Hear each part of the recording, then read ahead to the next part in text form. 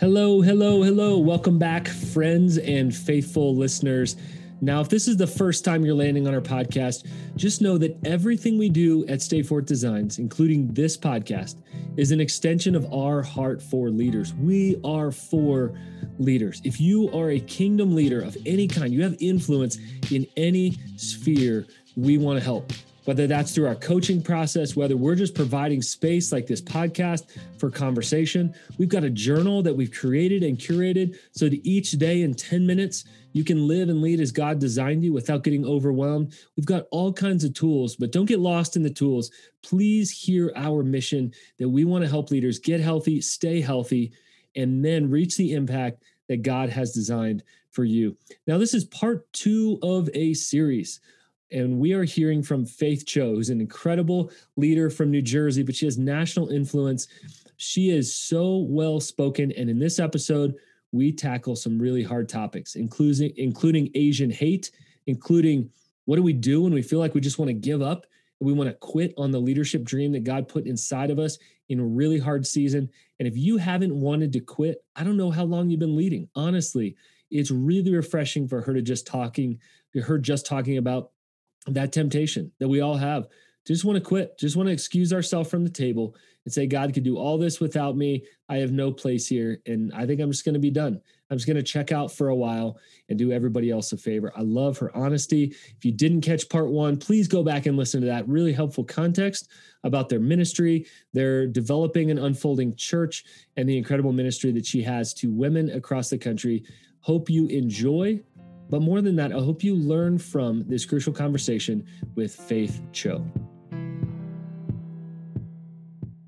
Let's shift a little bit. Obviously, the atrocities that continue to happen in our world, we want to get personal takes on how's that impacting leaders. And so peel back your heart just a little bit.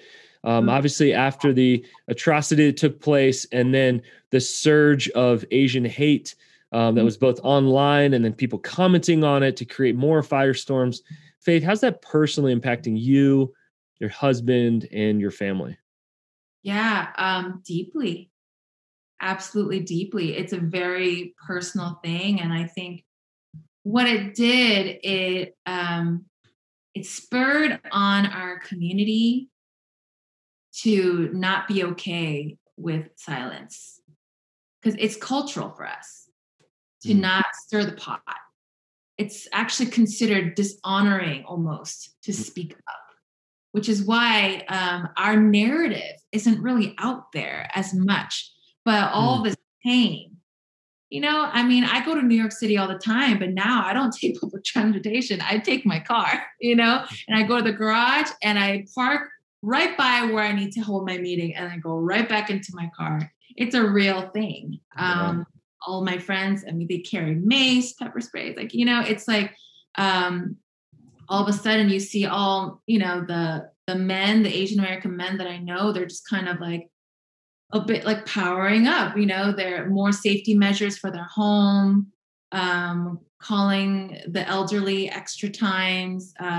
We actually have a guard dog now. It's a real thing. But I think what's most painful is when we're disregarded, as in, when people say, well, no, like Asians, no one hates you. We love your movies. We like your music, your food. And I think that's just some of the most demeaning comments that come our way, almost as if like, you don't have it that bad. And yeah, I'm not saying, oh my goodness, woe is us. And, but when we do vocalize what's going on, I think what does sting is when people say, well, you're not going to get anywhere with that victim mentality,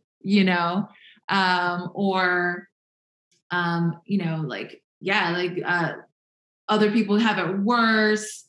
You're the model minority. Look how many crazy rich Asians there are. And just completely disregarding this whole other narrative, and no one is really crying victim. The Asian American community has such a warrior spirit. And it's that our silence is a testament to that warrior spirit. We've just been holding it in. But I think now the American of our Asian Americanness is coming out and we're starting to really speak up. which in a way I'm glad. And I think for us on a personal level, I mean, my husband and I, we've been walking into the church planting scene for the past year. And I think one of the biggest culture shocks that we've experienced was just realizing, oh my goodness, it's kind of a very white field, and we didn't expect that. That's not, we've been pastors for about 16 years, but then we, in terms of church planting, it's only been a year, maybe a year, a couple months. And just realizing, man, it's a whole new world. It's, you walk in and you realize everybody has a connection and everybody has some sort of, how did you fundraise? This church or this person. And it's like, inherited wealth, So yeah, it's a challenge for sure. When you walk into rooms, networking meetings, and you're the only Asian face. And in a way, I did share this with one of my colleagues. I said, I've been invited to speak in almost every other ethnic circle. But when it comes to the white circle, I feel like oftentimes I've just been asked to be assessed, whereas Hispanic brothers and sisters, Black brothers and sisters, Asian brothers and sisters, come speak, come collaborate, come join, let's do this together. But when it comes to entering into white institutions, it's like, well, we got to do assessments. We got to see what you're capable of. That's, and I totally understand, especially if there isn't a familiarity. However, but that's just been the experience. And that's been making some of the church planting journey it's been a challenge, but all the more leaning on God. So you referenced some things that are not helpful, conversations that are not helpful. What conversations are helpful?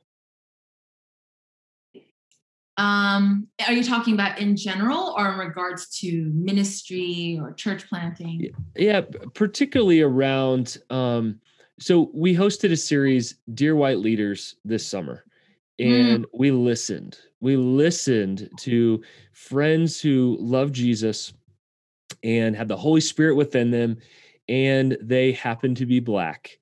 And they have a very different experience than I have and than many of our listeners. And so we just took the opportunity to listen.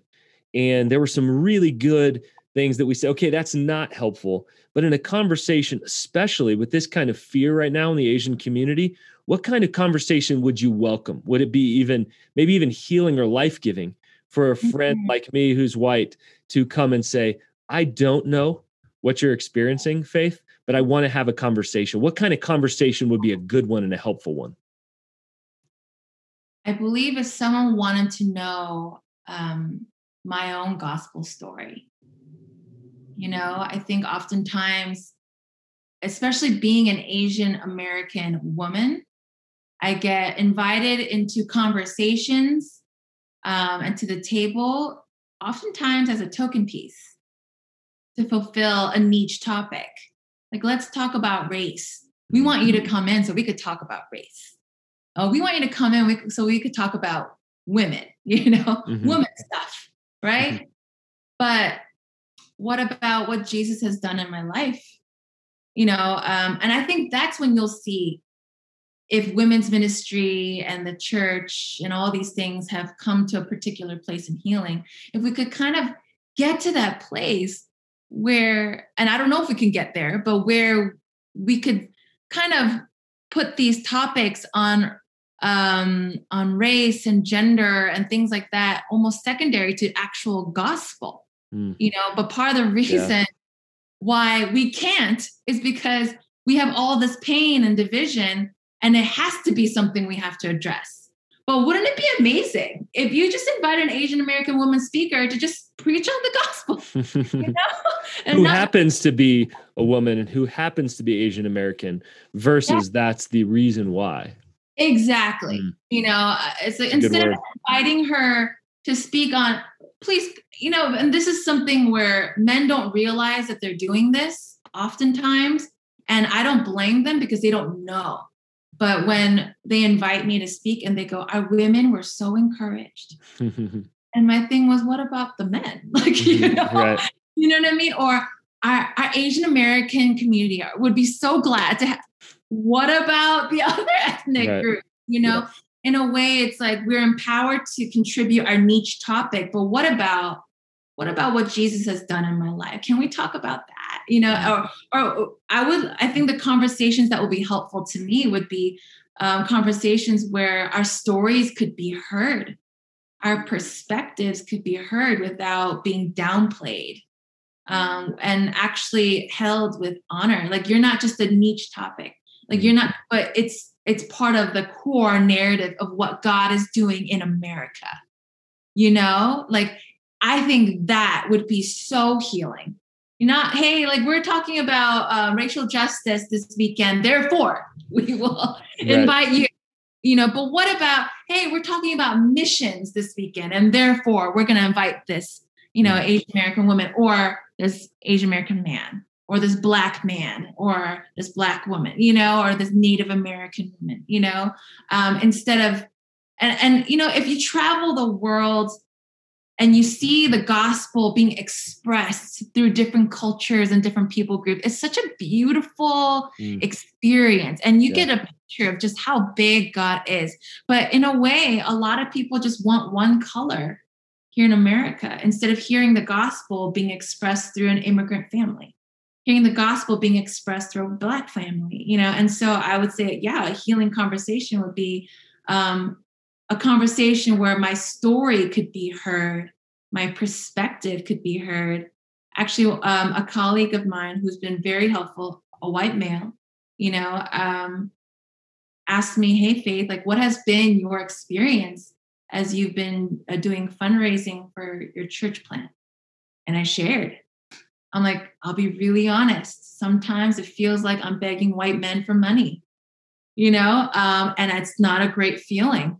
And that's not a feeling, and he was and he asked a lot of questions. Why do you feel that way? Like, why, why does that? And as I was explaining the narrative of what it feels like to be a woman in a church planting field, a woman of color in a church planting field, and the kind of meetings that I normally hold,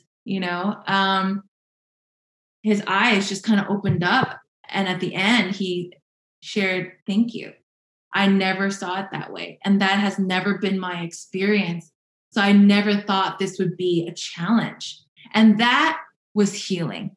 Because when someone asks you, well, why is that so hard for you? Why is this not working for you? Just do this, just do that, just do this. Like, so many colleagues of mine have said, well, a lot of the resource that I accrued was because I made some great connections. People really liked me, and I was just stopped them there. I'm like, immediately, that's just already 10 steps ahead of where I'm at. Yeah. People don't know me like that. They don't, and when they look at me, they don't see, hey, I could trust.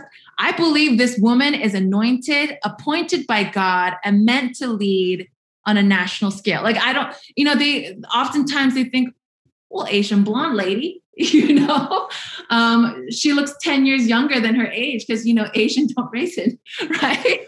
It's like, so they don't know what to think, and so already it's like a lot of the legwork is building that trust, building that, credibility. And when I was expressing a lot of this in this conversation, he said, I never saw it that way. And now I understand why it's not as simple as, hey, just do it. Yeah. It's really helpful. It's really helpful. And listeners, as you're catching this different perspective, just know you're going to continue to catch different perspectives if we listen in and we lean in, we ask the next question. And I find there's always another question we can ask of, okay, tell me more about that. Or I have no idea that kind of perspective, but that's helpful. And those are the kind of perspectives we're going to continue to get. We're talking about healthy leadership here. We want to be healthy leaders. We need to ask deeper questions, even if they're harder, even if we don't understand. So that's so good, Faith, that you're taking us here today in a needed uncomfortability. So thank you for that. This has been a season for us. This has been, the last 13 months has rocked us in so many different ways. Is there a lie that you've been believing or tempted to believe in this last year or so? Oh, yes. Which one? Pick one of the many. Goodness mercy. I believe that I could quit. I think that's one of the lies. That it doesn't matter if I quit or not. Like I should just fold. It's really easy to feel that way, especially when in the field of ministry, particularly, there is an acknowledged culture of, there's key players here. As long as the key players keep playing, us minor players, it doesn't matter. Wow. Especially because the pandemic has really affected those with less resources, less influence, a little bit more, I would say. I don't want to say it was, like as if the pain on the other side didn't matter. Oh no, it matters all across the board. But, it's just so easy to be like, well, it doesn't matter. As long as the key players are playing, kingdom stuff will still happen. And I believe that it's a lie.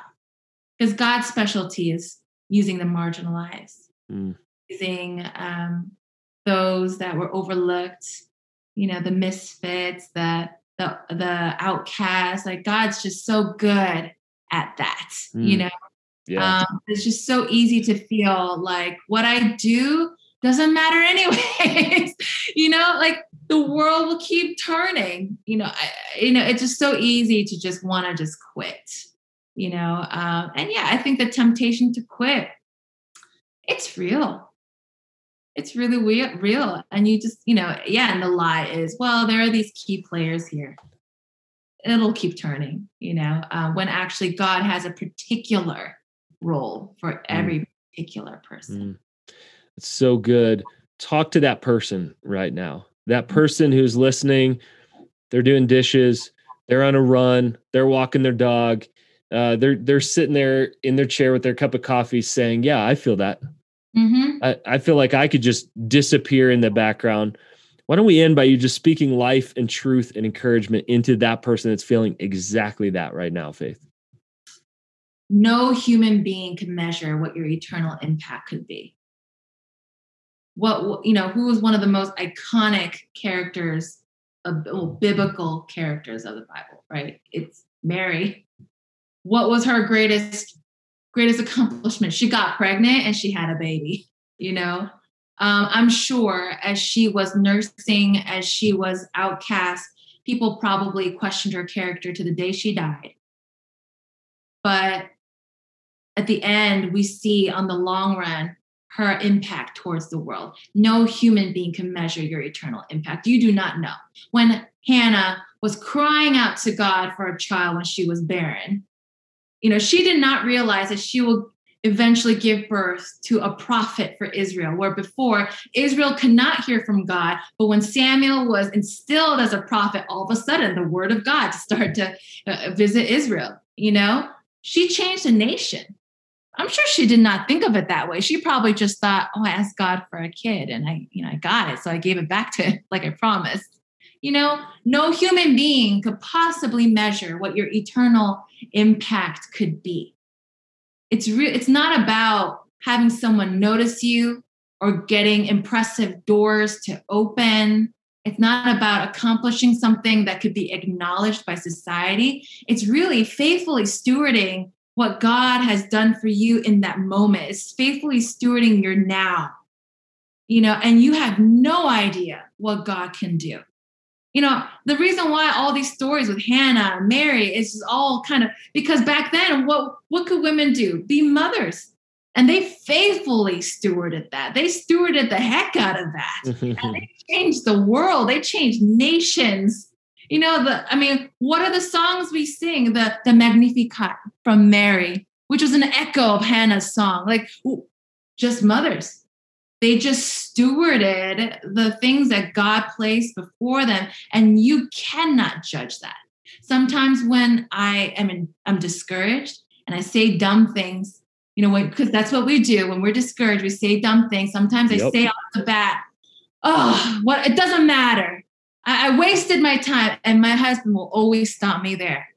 And he said, you have no right to judge your life's work. You have no right to judge the things that God has done through you. That's the only time my husband talks to me that sermon. Only time. He's like, Faith Iricho, you have no right to judge what God is doing through you. I do not receive that. Yeah, exactly. And he always tells me, you're just discouraged, but you have no idea. We will never know until we'll all get to that place.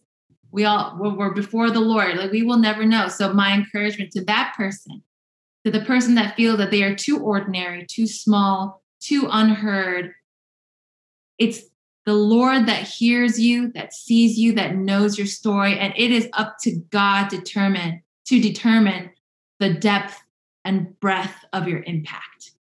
No other human being can determine that. So good.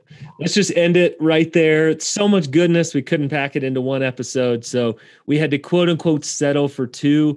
So good. Thank you for your witness there in New Jersey and beyond. I'm so leaning in for you guys and just excited about the stories that we're going to hear. We'll have you back on the podcast, right, to just share stories of what God's doing. So Faith, thanks so much for your life, your ministry. Continue to be faithful. Thank you so much. Well, friends, a lot to process there. And I want to remind you that if something pricks your heart, if something challenges your mind, to go ahead and hit the share button. Text this over to a friend and say, I would love for you to process this, to think about this. These are conversations I've had with people that I coach. These are conversations that I've had with friends of mine, and whether it's around campfires, coffee, coaching conversations, maybe that's just your team, that you have these around the table with the team. We need to be having these crucial conversations. We are going to continue to get in the way to have these conversations, but we want to get out of the way so that you guys can have those. But if you want to continue the conversation, head on over to our Right Side Up community on Facebook. It's free to join.